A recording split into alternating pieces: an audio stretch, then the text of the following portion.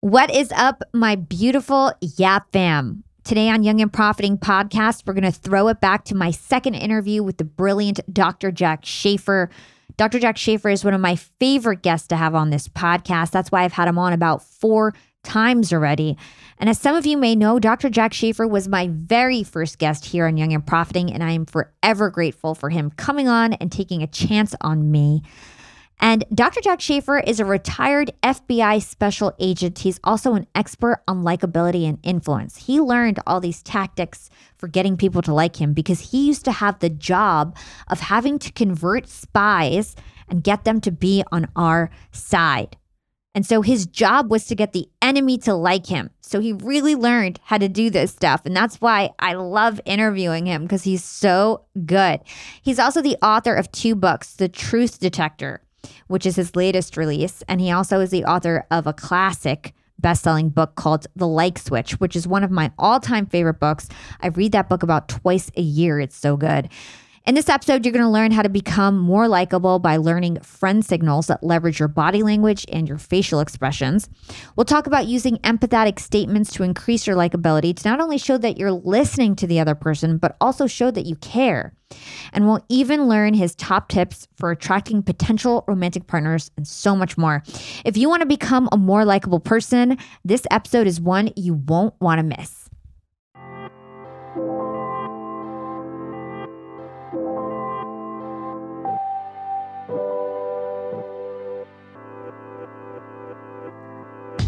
Hey everyone, welcome to Young and Profiting Podcast. I'm here with Dr. Jack Schafer. He is the author of The Like Switch, and I'm really excited about this show because Jack was actually my first guest ever on Young and Profiting Podcast. To give an introduction of our relationship, I wanted to just share a nice story about how we actually met.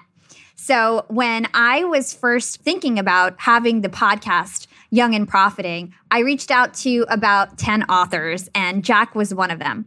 I wanted to have my first show on first impressions. I thought that would be the perfect topic for our first episode. And so I reached out to all these experts, and Jack Schafer was one of them, as well as Dory Clark.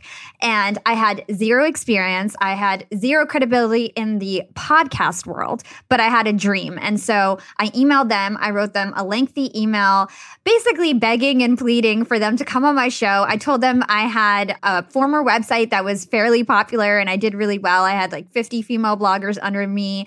I also told them I had some radio experience, some online radio shows, but it was my first podcast ever.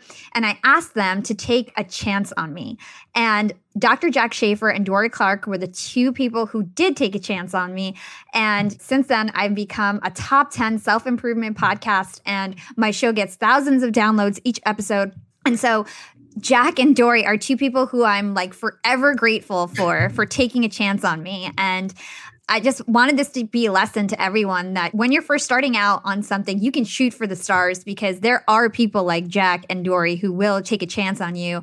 And since then, I've been able to secure such great guests because of their credibility. So thank you so much, Jack. Well, you're welcome. Congratulations on your success. Thank you. And do you always take a chance on everyone, or was there something special about me? Well, I take a chance on pretty much anybody I believe in, because people have taken a chance on me, and it's helped my career along tremendously. So I want to pay that forward. Yeah. If somebody does a favor for you and you end up making it, make sure you go back and pay it forward and, give them something in return when you can, when it makes sense. You are the author of The Like Switch. You are a cop turned FBI agent turned author turned professor. Tell us about your career journey. That's very different skills. How did you end up becoming an FBI agent? I think that's really, really interesting. And then how did you become, an author and things like that? What was that transformation like? Well, it's kind of accidental. I had just graduated from university, and I didn't have a job. And a friend of mine came by and asked me if I wanted to go out and have a drink with him. I told him, sure, I'd be happy to do that. And then he said, but he wanted to stop by the Hinsdale Police Department first to get an application for a police officer, because he wanted to be a police officer. We get to the Hinsdale Police Station, and he gets an application and starts filling it out right there on the spot. And I said, look, what am I going to do while you're filling out this lengthy application? He just says, shut up and fill out an application for you and just turn it in. And you know how it ended up. I got the job and he didn't. Oh my gosh. So we're still friends, by the way. That's funny. And so when you were an FBI agent, that's another interesting story. How I never really had my goal set on being an FBI agent, but I was filling my squad car up at a pump we shared with another police department. And I said goodbye to that guy. I said, goodbye, I'll see you tomorrow night. And he said, no. He said, I'm starting with the FBI tomorrow. He said, you ought to fill out an application because they're hiring. So I said, yeah, why not? So I filled out an application and I got the job. So my career's been quite accidental.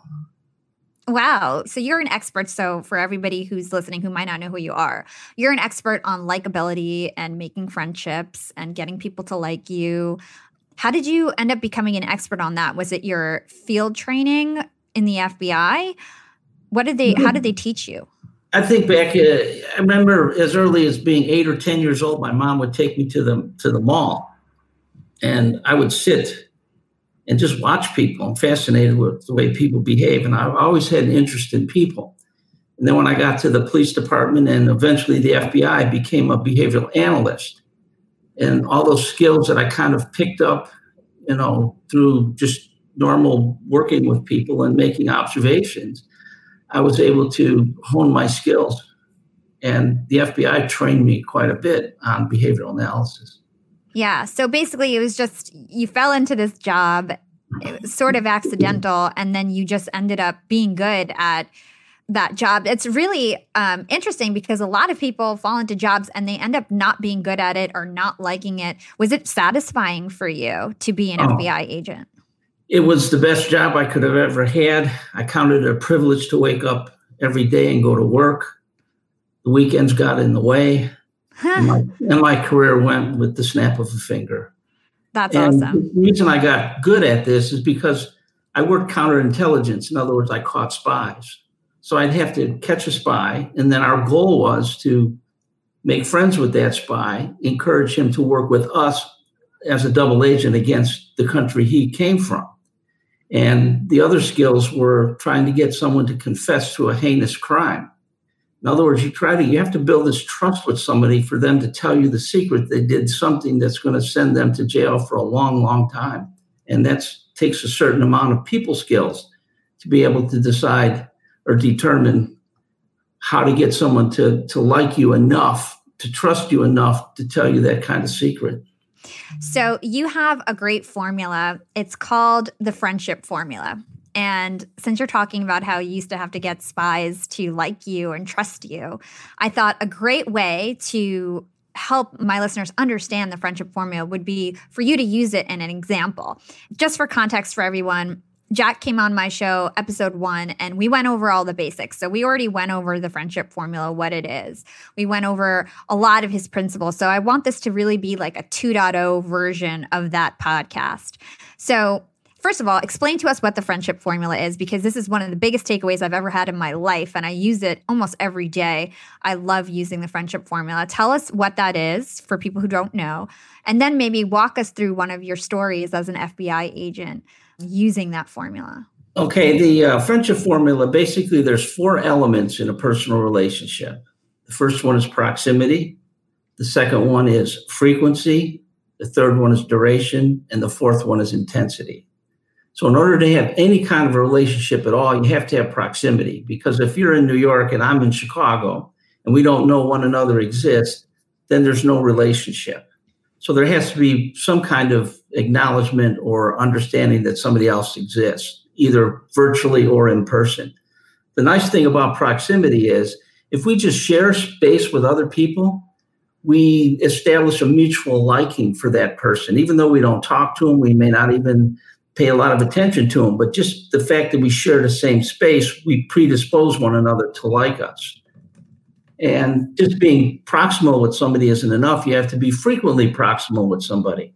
And just being frequently there doesn't do a lot either. So you have to have duration. So you have to have time with that person. And the other thing, and I think the most important thing, is the intensity of that relationship. So that's the kind of glue that holds that relationship together. And so as an agent or as a behavioral analyst, a lot of people came to us and asked, how do you recruit spies, or how do you recruit sources to give you information when you don't even know these people? So we came up with this personal relationship index, a friendship formula. And one of the, I guess, most successful events that it worked for is we had I explained this in the book, we had a Russian intelligence officer who was not very friendly and didn't want to talk to us. And we needed information from that person. Mm-hmm. So I used the formula. What I did was I went into his cell and I just sat down and read the newspaper.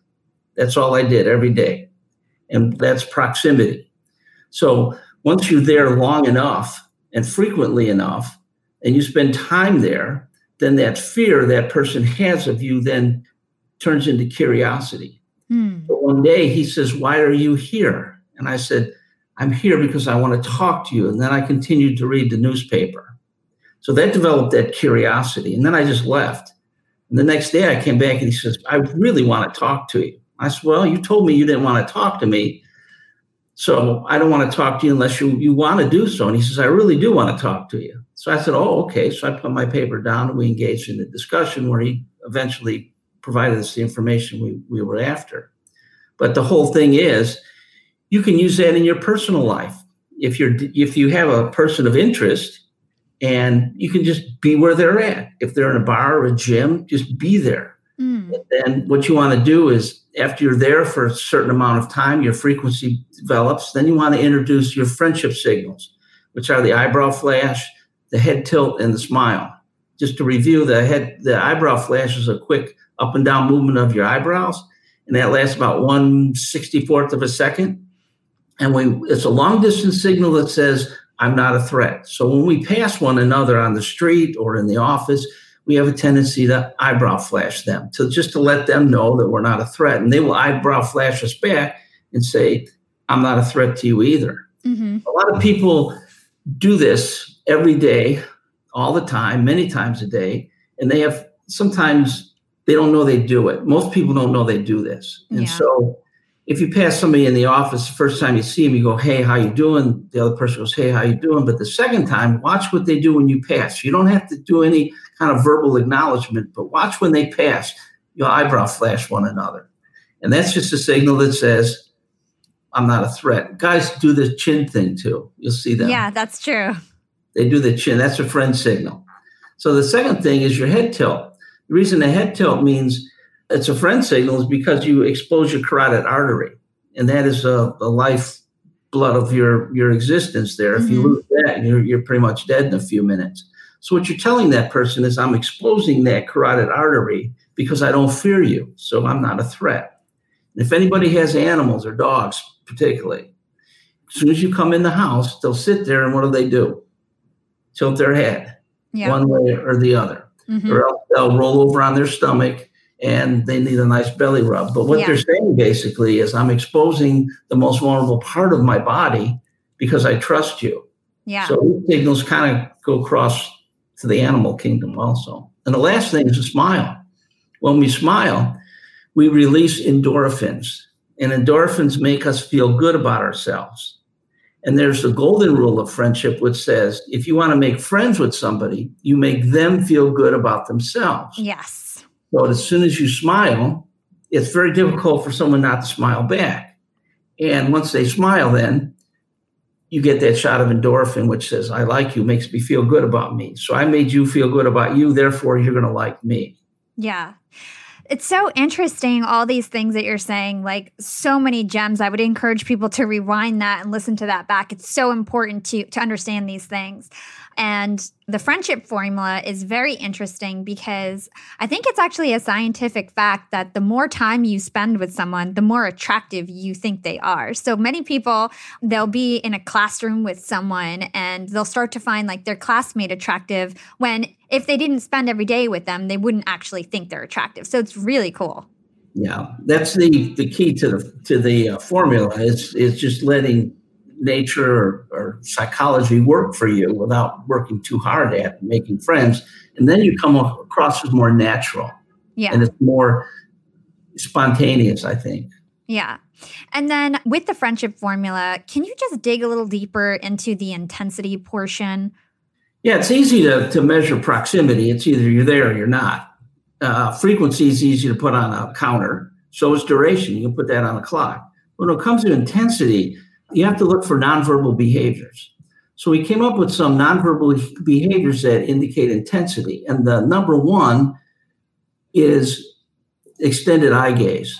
So mutual gaze. So we like each other, we look into one another's eyes. And that is similar to if you do have dogs again, a dog will come up, sit maybe right close to you, and they'll stare deep into your eyes. That's the dog giving you kind of an eye hug. And what's interesting is my daughter, when she was younger, she was the prom queen at the high school. And so the guys would always come by the house with proximity, a lot of proximity. And then they're frequently there. Then they spend a lot of time there. Those things I'm not worried about. It's just that I'm going to date myself now and talk about two things that don't exist anymore. They were supposed to be in the den looking at a VHS movie. But instead, what were they doing? Staring into one another's eyes. Then you know that relationship has gained some intensity. And that's one of the most powerful intensifiers. So what you want to do is put the kibosh on that. I sent the young man home. Yeah, that's so funny. I love that story. So you were just talking about friend signals. Your big three friend signals that you went over are the head tilt, the eyebrow flash, and the smile.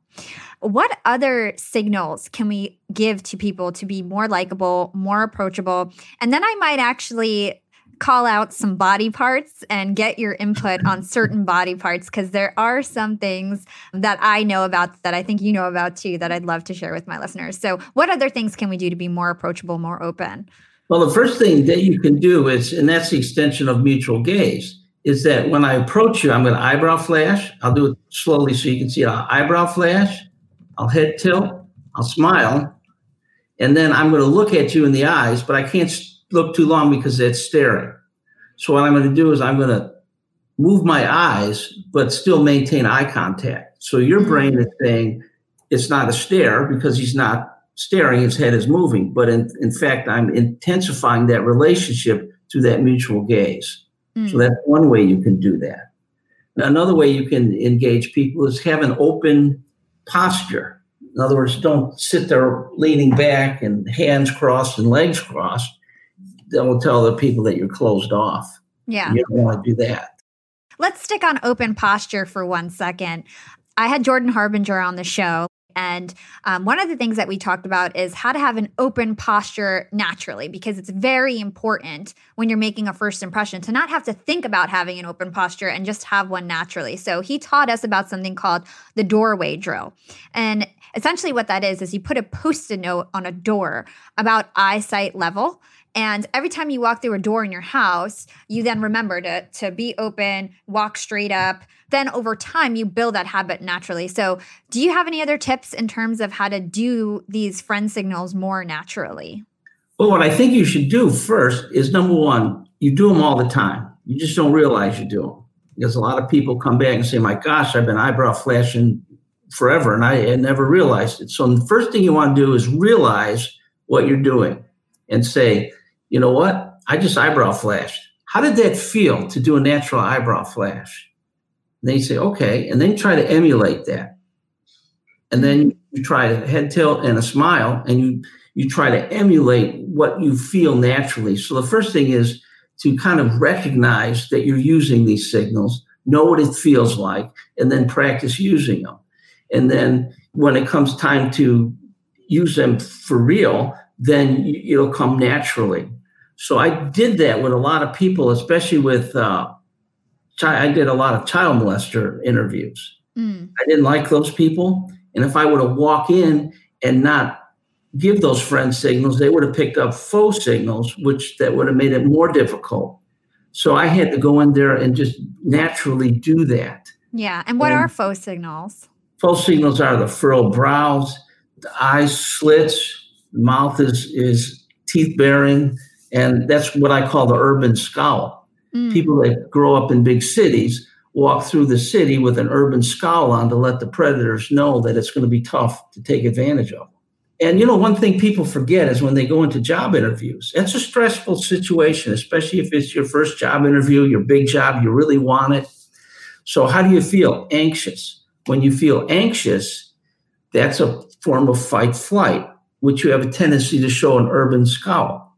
So when you walk into the job interview, you want to present a friendly face, but your body's saying, this is fearful. I need to show urban scowl. So you have to override that instinct. And you have to walk in and make sure you eyebrow flash, you head tilt, and you smile, because that will let the employer know that you're friendly and you're not a threat. So a lot of times you get that first wrong impression because it's a fearful situation and your body doesn't naturally send out friend signals when you're afraid.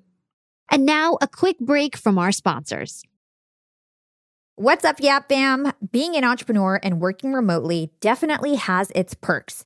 And I know a lot of you listening in are in the same boat as me. But do you really take advantage of being able to work from anywhere? I know I typically don't, but thankfully this past holiday, I finally decided to make use of my work flexibility for the first time ever. My boyfriend and I decided to pack up and leave to the West Coast to spend an entire month working from home in the sun. We got a super cute bungalow in Venice Beach with a fenced backyard. The change in scenery, the fresh air, and the slower pace helped me to inspire some really cool new ideas for my business. And honestly, I'm feeling really refreshed and ready to rock in 2024. And who helped me make these remote work dreams come true? It was Airbnb. And Airbnb has come in clutch for me time and time again. Whether it's finding the perfect Airbnb home for our 3-day annual executive team get-together, or booking a vacation where my extended family can fit all in one place, Airbnb always makes it a great experience. And you know me, I'm always thinking of my latest business venture, and I've been begging my boyfriend to start hosting our place on Airbnb. And finally, we're going to start. So many of my successful friends host on Airbnb, and it's such an amazing way to generate passive income. So to start, we have a plan to start spending more time in Miami, and we'll be hosting our place to earn some extra money when we're back on the East Coast. 2024 goals, and I'll keep you updated. A lot of people don't realize that they might have an Airbnb right under their own noses. I was pretty surprised myself. You can Airbnb your place or spare room even if you're out of town for just a few days or weeks. You could do what I did and work remotely somewhere else and Airbnb your place to fund your trip. Your home might be worth more than you think. Find out how much at airbnb.com/host. That's airbnb.com/host to find out how much your home is worth. Young and profiters, it's never been a better time to be an entrepreneur. With inspiration at our fingertips and powerful tools at our disposal, the possibilities are endless. And when it comes to tools that can truly make your business grow, there's one name that always stands out: Shopify. Shopify helps you sell at every stage of your business, from the launch your online shop stage to the real store with the door stage, and even the did we just hit 1 million orders stage? And if you're in that I need to sell more with less stage, Shopify Magic is your AI superpowered sidekick, ready to whip up captivating content that converts from blog posts to product descriptions. Not to mention, Shopify also is the home of the best converting checkouts in the game, 36% better than other leading commerce platforms. Shopify turns browsers into buyers. It's no wonder Shopify powers 10% of all e-commerce in the US. And you can sell whatever, whenever with Shopify. Push pleated pants with Shopify's in-person POS system or monetize mindful meditation. I sell my LinkedIn Secrets Masterclass through Shopify, and they've made my life a breeze. It took a couple days to set up my store, and I just get to focus on what I do best, creating great content and marketing my product. So don't stress if you're new to this commerce thing. Shopify's extensive help resources are there to support your success every step of the way. And remember, whatever your stage, businesses that grow with Shopify. Sign up for a $1 per month trial period at shopify.com/profiting, and that's all lowercase. Again, go to shopify.com/profiting to start growing your business today. You can sign up for a $1 per month trial period at shopify.com/profiting.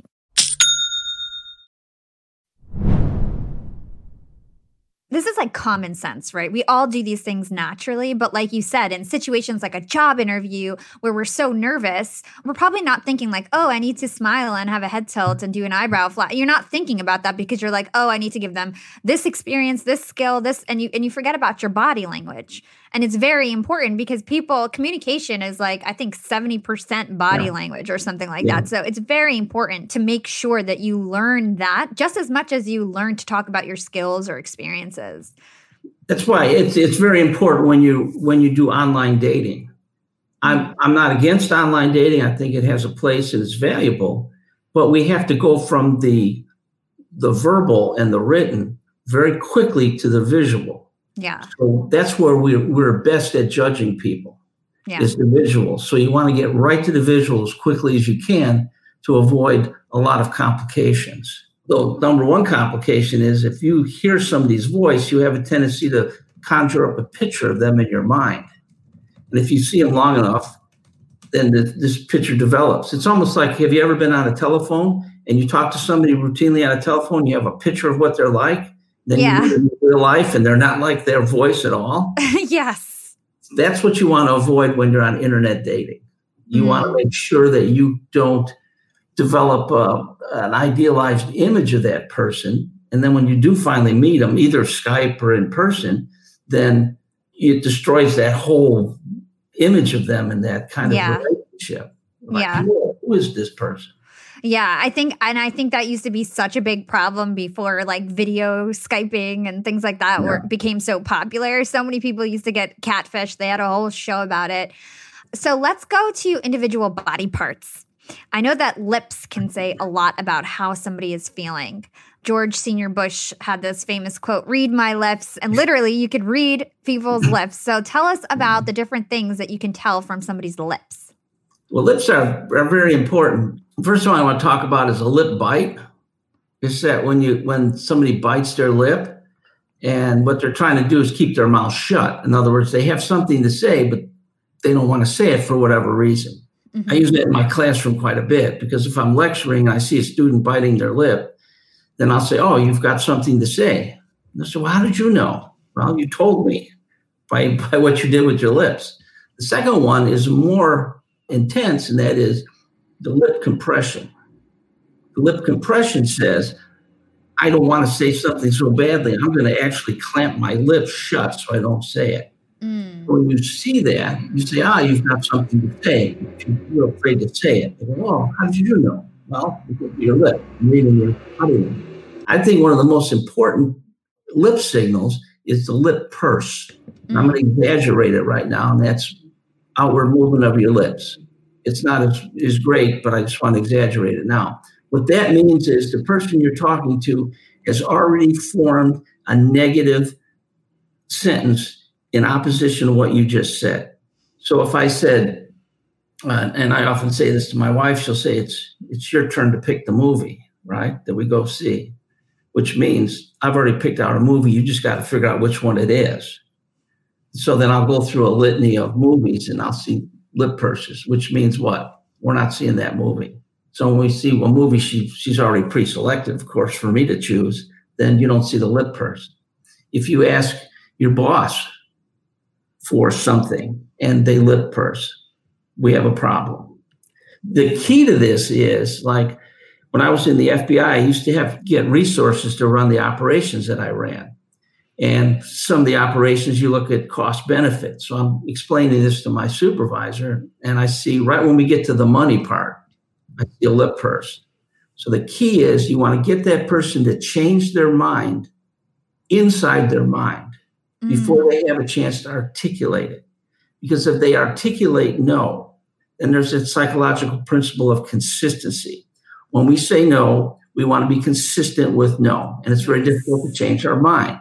So I get to the topic of money and I see the lip purse. I go, boss, I'll bet you're thinking this is way too much money, but let me explain the cost benefit. Let me explain this. Let me explain that why it is worth doing this operation.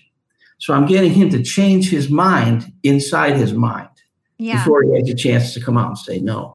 That's excellent, excellent advice. I just want to replay that for my listeners. He's saying if you see somebody start to purse their lips when you're giving something like numbers, so this is great for salespeople, or if you're trying to get a promotion or whatever it is, you want to change their mind before they actually say it, because once they say it, they set it in stone in their head and they don't want to go back on their word. So very important thing to learn. Let's move on to the next body part.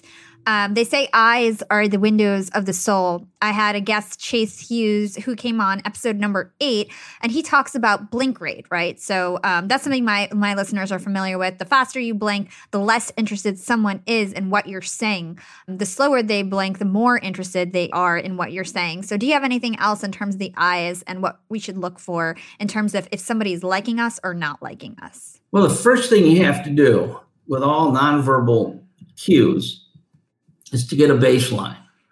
So I'm going to ask you a few questions that you have no reason to lie to me about. And then I'm going to count your eye blink rate. And then I'm going to ask you a hot button question. And then your eye blink rate is going to increase. Your eye blink rate increases with anxiety because when you fear getting caught in a lie, that triggers the fight-flight response. And what happens is the water that's in your body gets shunted to your outside of your body in the form of sweat to help you cool down and survive. So what happens, that leaves less water for your eyes to be lubricated. So what you have to do is increase your eye blink rate in order to keep your eyeballs lubricated. So that's a sign of anxiety. So what you want to do is look for increased eye blink rate would be anxiety. Or it could be if you meet somebody for the first time, you're a little anxious. Yeah. And so you should switch the topic then if you see the fast eye blinking. Is that the strategy? Like, what's your strategy then? Well, I would move more then into the to the verbal aspect of this. Is once you know the eye blink rate, they're anxious about something. We don't know if it's because they're excited to see you. They don't want you to see you at all. They're threatened by you. We don't know that. So what you want to do is use what I refer to as empathic statement. Empathic statements are probably the most powerful rapport building tool that you can have. And that is what you take that person, what they said, how they feel, or their physical appearance, and you use similar language and you just mirror it back to them. So on the elevator, I often see students that are very happy. So if they're very happy, I say, oh, so you must have had a good day, or you must be having a good day. And they will come back and say, yes, I just passed the test that I studied hard for. Empathic statement. So you studied hard and it paid off. What you're doing basically is you're making it all about them. And what you have to do is the basic construction of an empathic statement would be so you. And the reason I like people to say so you initially is because it makes it about the other person. Yes. Because it says, I know how you feel because I used to study hard and pass tests. Well, they don't care what you did, anything about you. All they care is about them. And if you make that conversation all about them, then they're going to like you because they feel good because you're listening. Here's the secret of that. If every time you're with me, you feel good about yourself, the probability is you're going to want to see me again. And additionally, the probability is I won't even have to invite you to come see me again. You're going to find an excuse to come see me again to get that same good feeling. Yes. Because again, his golden rule of friendship is, what's the golden rule of friendship? It's slipping my mind. If you want people to like you, you make them feel good about themselves. Exactly. And that's what empathic statements do. I actually use empathic statements now. I try to practice when I'm in the elevator at work because that's what I read in your book. You can literally just practice in the elevator. If somebody's just smiling, you could just say, so you look like you're having a great day. But you don't actually want to say, I believe you're having a great day. Why is that? Why don't you actually want to tell them directly what you think they are feeling?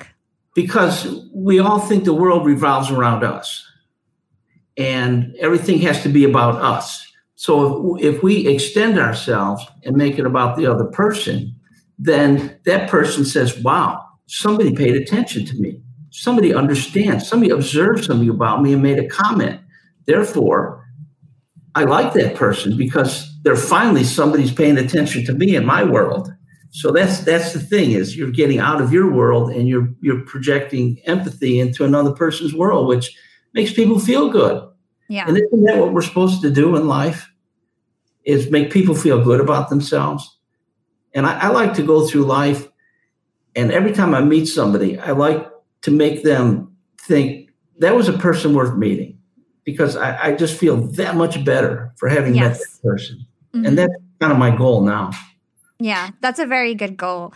And I read a quote, I think it was somebody who was reviewing one of your books, and they said, approach it not that you want to make people like you, but that you want to be a more likable person. So it's like, it's about you. It's not about forcing other people to like you. It's just about you being a better, more likable person that's more approachable, more empathetic, stuff like that. So there's nothing negative or manipulative about any of this. No, I mean, these are all things we do naturally. And because of the tech world, and the younger folks know this, you're always on your iPhones or your whatever thumb talking you're doing, then you're not looking at people. You're not exchanging conversation with people. So then it becomes very difficult for you to communicate with people. So all we're doing is kind of giving you a little catch-up course on how do you present yourself as though somebody should like you. Yes. It's not manipulating. It's you're taking steps that most in my generation, we learned that because we didn't have all the technology. We had to actually go out across the street and get our friend and talk to him. So that's the difference between today's world and the world I grew up in. Yeah, we have to try a little harder to learn body language because we don't get as much practice. We're always online. We're always chatting. We're always texting. We just don't get enough practice. So you've got to read the books. You've got to listen to people like Dr. Jack Schafer. I would highly recommend his book, The Like Switch. Honestly, I've read it 10 times. It's an amazing, amazing book. Okay, so let's move on to another real world example. Many of the listeners on Young and Profiting podcast, they go to a million networking events, right? And sometimes we go to these parties and we're totally by ourselves. We don't have a plus one with us. How can we approach these situations? How can we tell who is open to make a new friend? What are the signals that other people give us to tell them that they're open for a conversation or to be a new friend? You know, a really simple way to do this, look at people's feet. When we go into a large crowd, and I was always asked to go to a lot of embassy parties and talk to people and during the course of my work, and how do you mingle with somebody to get information from them? Well, I discovered if you look at their feet, that's an indication of whether they're accepting additional people into their circle.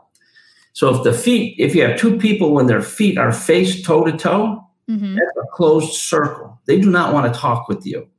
But if the two people have their feet outward, and that leaves a little hole there in front of them, so they're kind of slanting their feet in a V kind of formation, that means it's okay and they're accepting new people. So the rule of thumb is if there's a place to put your feet, it's okay to meet. I love that. That's so good. And then something else that I wanted to share with our listeners is the curiosity hook. So sometimes when someone's shy, a good trick if you're a shy person is to wear something that's like a little bit outlandish to a party, like maybe a cool hat, and use that as a way for people to engage in a conversation with you. They call that a curiosity hook. Could you explain that a little bit more and give some more examples?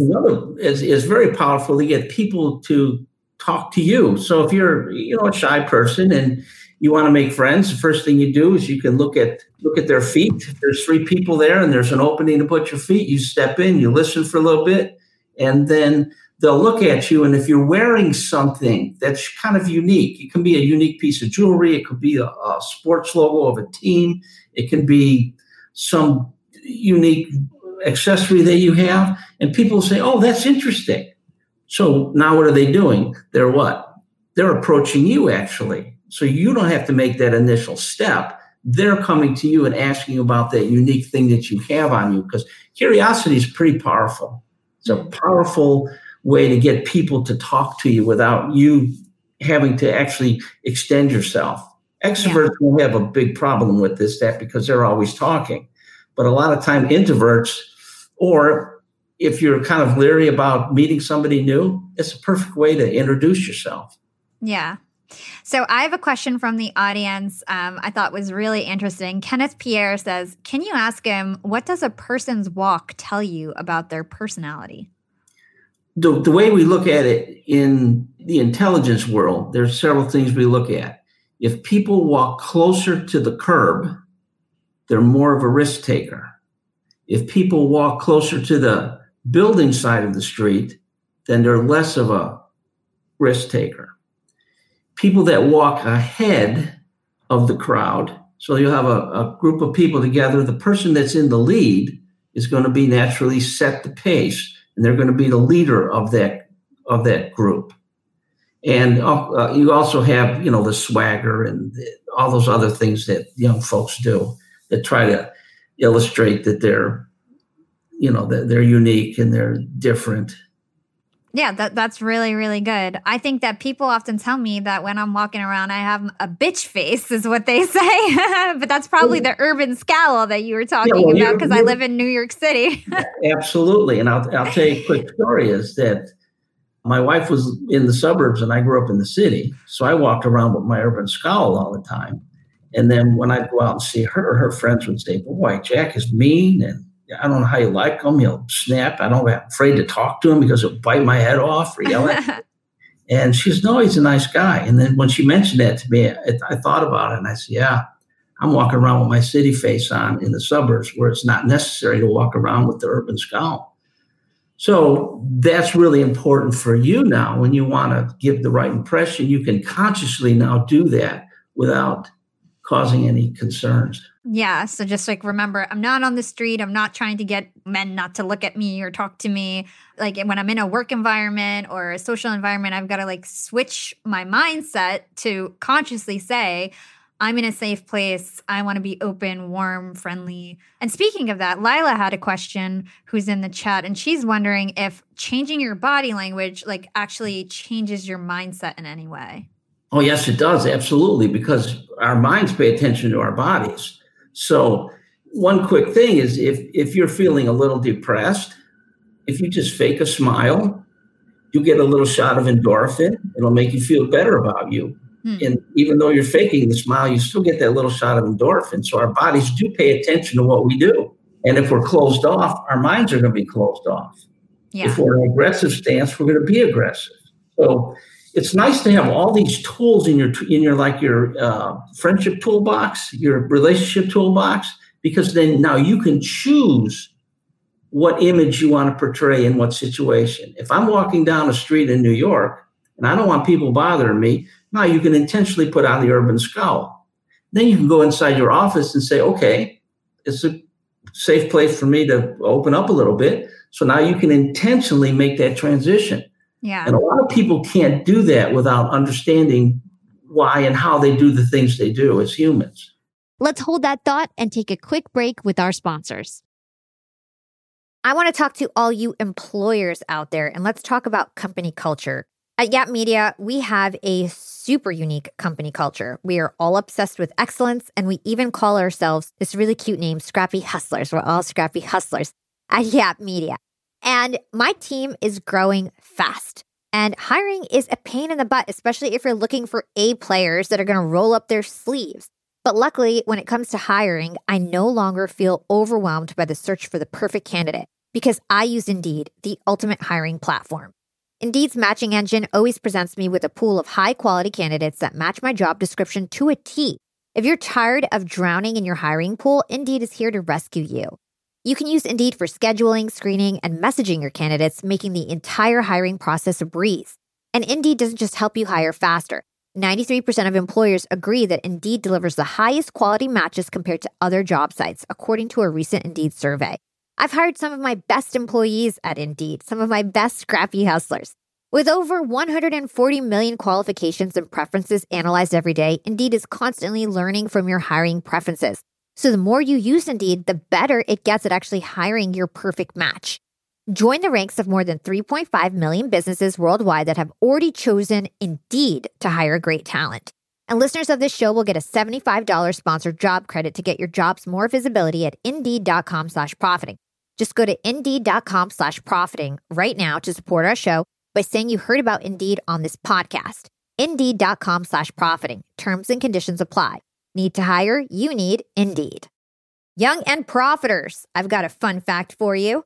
Did you know that by 2030, over 85% of the jobs that will exist haven't even been invented yet?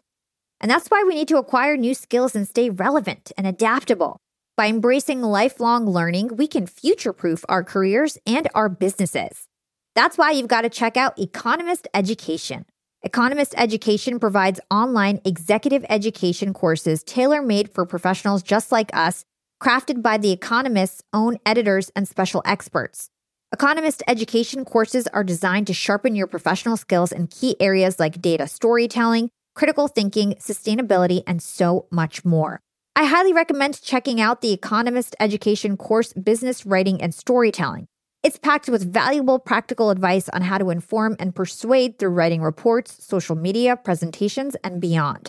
The best part, these courses are online, flexible, and self-paced, lasting anywhere from 2 to 6 weeks. You're guided by expert tutors. You'll dive into a mix of videos, podcasts, texts, quizzes, and weekly assignments. Plus, you'll get a 3-month digital subscription to The Economist to support your learning journey. Economist Education provides access to online forums where you can network with peers around the globe. In a world where knowledge is power, Economist Education empowers you to lead the way. Economist Education is an incredible way to stay ahead in business. And I've got a special offer to get you started. Get 15% off any course, only available by going to my special URL, education.economist.com/profiting, and then enter the promo code profiting at registration. This offer ends on March 31st, so don't wait. For 15% off, go now to education.economist.com/profiting and use code profiting. Again, this ends on March 31st. If you want 15% off, you've got to go to education.economist.com/profiting and use promo code profiting at registration. Young and profiters, I actually have a nasty habit of ordering way too many groceries. I'm embarrassed to say it, but I've wasted so much food in the past, and I felt really guilty about it, but now my conscience is clear with HelloFresh. Each week, I get ingredients shipped to me with step-by-step recipes. I get fresh, pre-measured ingredients that get me whipping up delicious dinners in no time. And then I reduce waste because you get exactly what you need and nothing else. I love trying new foods, and HelloFresh has over 45 recipes and more than 100 seasonal add-ons to choose from every single week. It's so much fun to pick out my meals. It's easier than ever to find something that everybody in your family will enjoy. I personally like to stick with the basics when it comes to HelloFresh. I get their meat and veggies plan. I love the options they have for that. And trust me, it's cheaper than takeout, and with pre-proportioned ingredients, you'll never waste money on excess food. And now Green Chef is owned by HelloFresh, which gives me an even wider variety of meals to choose from. There's something for everyone. I love switching between the brands, and you can enjoy both brands at a discount with me now. Skip the grocery store and save time with easy, tasty recipes delivered to your door. Go to HelloFresh.com/profitingfree and use code profitingfree for free breakfast for life. That's one breakfast item per box while subscription is active. That's free breakfast for life at HelloFresh.com/profitingfree with code profitingfree. I mean, I walk into my building at work, I just got off the subway. I'm definitely have my urban scowl on. I don't want anybody talking to me. And then I walk into the building, and what does the bodyguard say? Can't you give a smile? And I'm like, I'm just walking into work, you jerk. But I've got to be more conscious, People are picking up on that. You see how people do notice your appearance. Yeah. And it has a big impact on other people. So if you can just learn these skills, and you know what the beauty of this is? I'm not teaching you anything you don't already know. The book shows you how to recognize what you already do and then to use it in the appropriate situation. Yeah. So let's move on to dating. Some of it, you have a whole chapter in your book about the laws of attraction. How can we get somebody to like us more in a romantic way? Like, what are the ways to do it? You were mentioning endorphins. I know that has a lot to do with it. Could you just talk to us about your different laws of attraction? I'd love to hear about that. Well, one of my favorite laws is the laws of misattribution.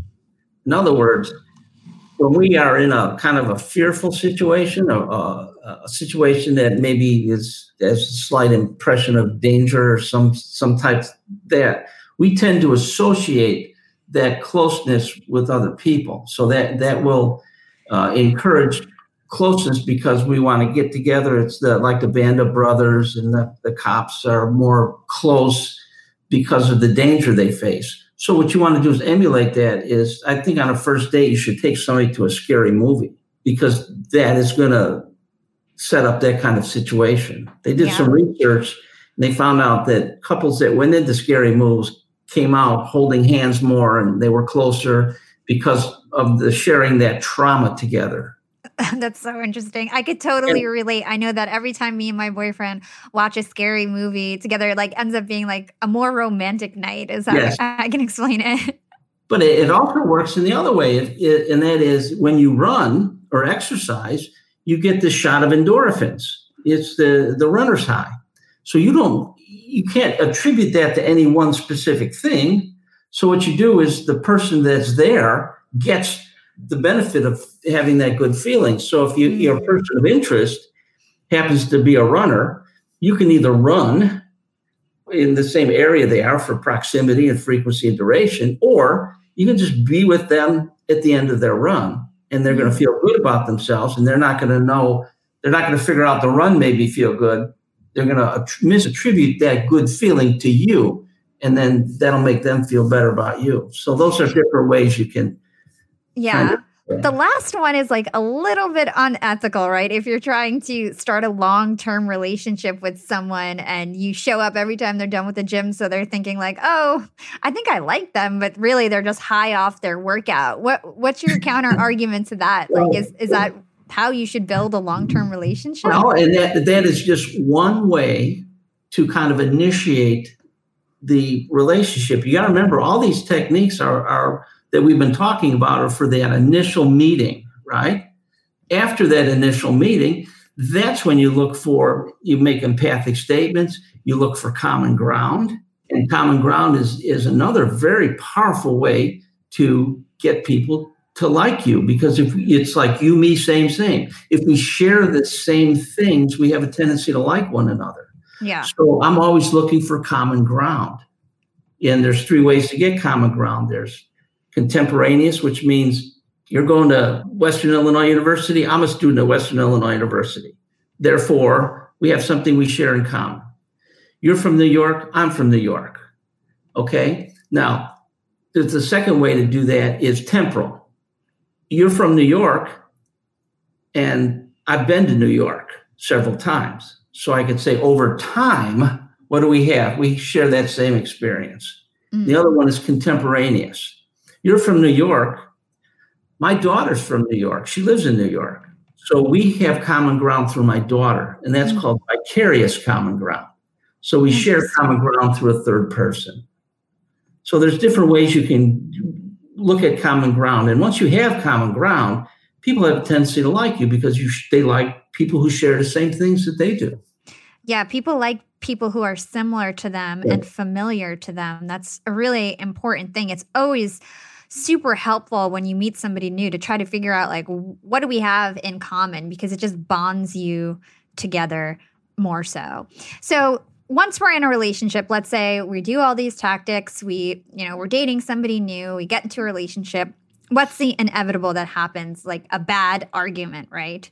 I know you have excellent tips when it comes to diffusing arguments, reducing friction in relationships. Can you share some of that with us? Yeah, the first thing you want to do is you want to provide that person that may be mildly angry with you, you want to provide them with an explanation. Because when we're angry, our world is not in sync. Something's not wrong. We can't make sense of our world. So if I do something and my person of interest is upset, it's because something I did doesn't fit with her image of me or image of the world or image how our relationships could be. So she's out of sync. So then you become frustrated. Frustration is just a form of anger, a mild form of anger. So what I'm going to do is say, the reason I did this is because, and then you explain the reason. And then the other person goes, oh, I get it. That's why I did it. Now my world is back in what? Sync. And I understand my world. And I do that when I arrest somebody. Why are you putting the cuffs on me? Well, I'm putting the cuffs on you because of these reasons. Oh, okay, officer safety and this and it's policy. Oh, okay, that makes sense. So they're no longer angry. So what happens if somebody is a little more than mildly angry? This is where we have problems. And there's a very simple solution that's called the anger cycle. So when we're angry, we go into the fight-flight, it triggers a fight-flight mechanism, And what that does is it cuts off our logical processing. When we're angry, we are not logically processing information. So the last thing you want to do is, number one, try to rationalize with an angry person. The second thing you don't want to do is put fuel on the fire. But what you do want to do is allow that person to vent. So here's what initially happens. They're angry.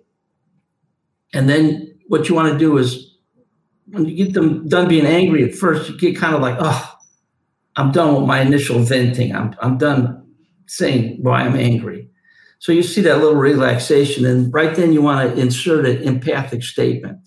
So for example, if I'm TDY and my wife has the 3 kids at home, and I'm TDY or temporary duty for 2 weeks, and she's pulling double duty, and I come home, I say, hi, honey, I'm home. I'm expecting a warm hug and a kiss. That's not what happens. She goes, while you were off partying and you were off having nice dinners and everything, I'm at home pulling double duty. So she's angry. So what I'll say is, oh, so you were overwhelmed with all the work you had to do when I was gone. So then that's just an empathic statement explaining what her situation is. So you think things will calm down then, right? No, they won't. She says, well, he finally gets it. What happens? There has a tendency to be more venting. And by the way, when you were gone those 2 weeks, I missed those Wednesday night outings with my girlfriends to talk about normal stuff, get away from the kids while you babysit. And I wasn't able to do that. So little relaxation, another empathic statement. So you miss going out with your friends. She goes, well, yeah, I miss going out with my friends. And you get more venting. But what you're doing is allowing that person to vent and vent and vent without what? Fueling that fire, throwing fuel on that fire. And then you come over the top where they're just done.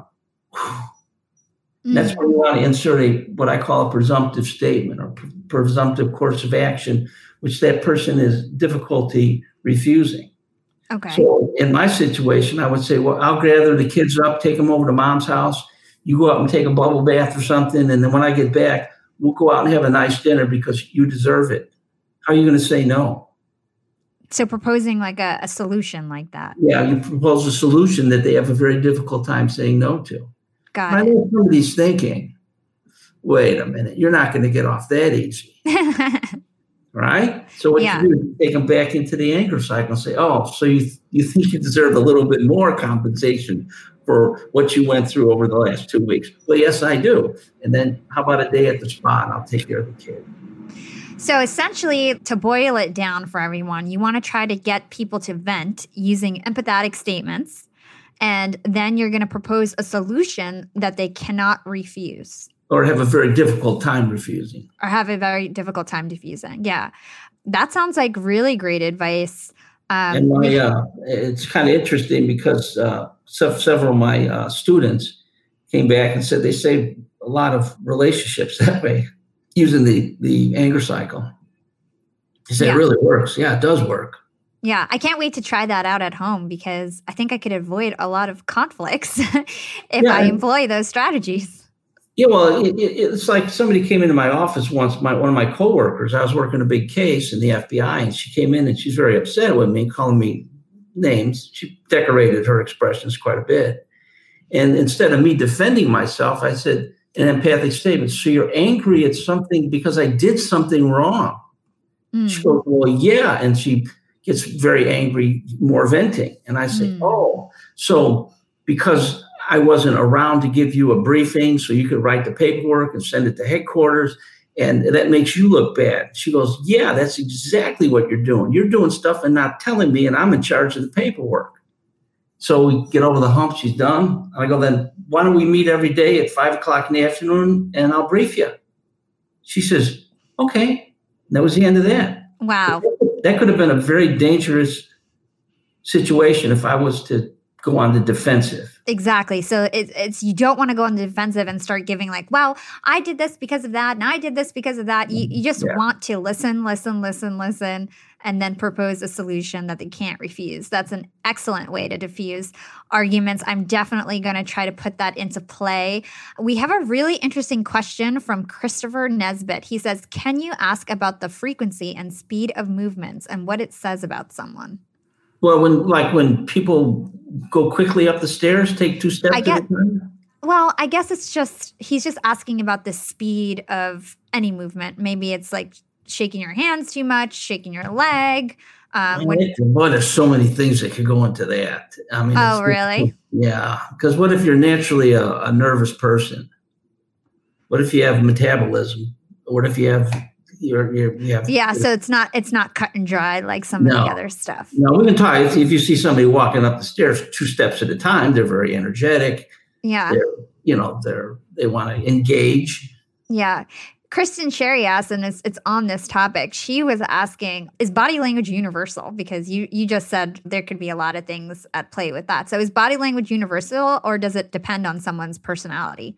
Most body language, with the exception of the handshake, is universal. I've done a lot of research in this area, and I believe it's universal. I work with a lot of people from all over the world. Everybody eyebrow flashes. Everybody head tilts. Everybody smiles. Everybody thinks they're the center of the universe. And if you want, like you're doing now, if you're head nodding, if you want to increase people's output of speech, you just head nod.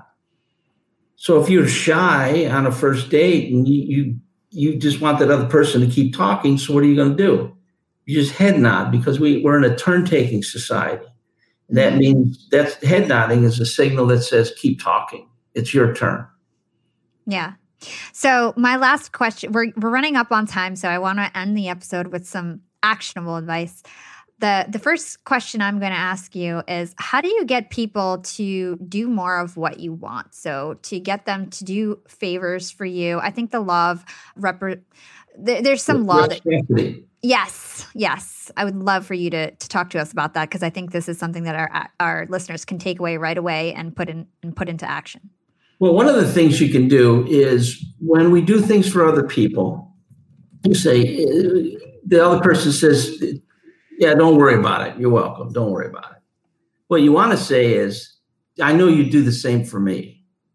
So if you do a favor for me, and I'll tell you, instead of saying thank you, I would say, I know you do the same for me. And that sets up that reciprocity, because people want to reciprocate in like kind or like manner of what people do for us. Yes. So that's one way we can do it. Another way we can do it is ask people to do us a favor. Because how do you feel when you do a favor for somebody? You feel good, don't you? And then that goes back to the golden rule of friendship. If I can make you feel good about you, you're going to like me. So I'm going to ask you to do me a favor. And if all I have to do is say, can you do me a favor? And that sets up your willingness, or predisposes you to do it. And here's the irony. I think we can end with this. The irony of all this is, if you like somebody, you're going to do anything you can for them. Because that's just the way humans are. It's kind of ironic, isn't it? I put you ahead of all other people. I make you the focus of my attention. Everything's about you. But in the end, you're going to do me favors or things just because you like me. Yeah. And people like to help other people. So if you ask them, if you say favor, they'll want to do it more, which is, so you wouldn't think that, but that's the truth. Yeah, that came from Ben Franklin, by the way. It's called the Ben Franklin effect. I remember that. So, Jack, one of the last questions that I ask everybody on this show is, what is your secret to profiting in life? And this doesn't have to be financial. It could be professionally. What is your secret to profiting in life? Well, if you find something you like, pursue it with fervor and passion, because it will pan out for you. And it goes back to, like, when I was 8 years old, I always wanted to be a writer. And that's one thing that I actually wrote down on a piece of paper. And I pursued that with fervor and passion. And it was quite a while before I even had limited success. So without that fervor and passion, it would have never happened. And if you do something that you enjoy, you're not going to work a day in your life. Yeah, it's so true. People will like you, and you're going to have good relationships. Totally. That's like me and my podcast. Every time I do work on it, it's just fun. It doesn't even feel like work because it's my true passion. Thank you so much, Jack. I really, really enjoyed this chat, and I hope you have a great day. Thanks so much for everything that you've done for me. I really appreciate it. I really, really do. Thanks for the kind words. Thank you.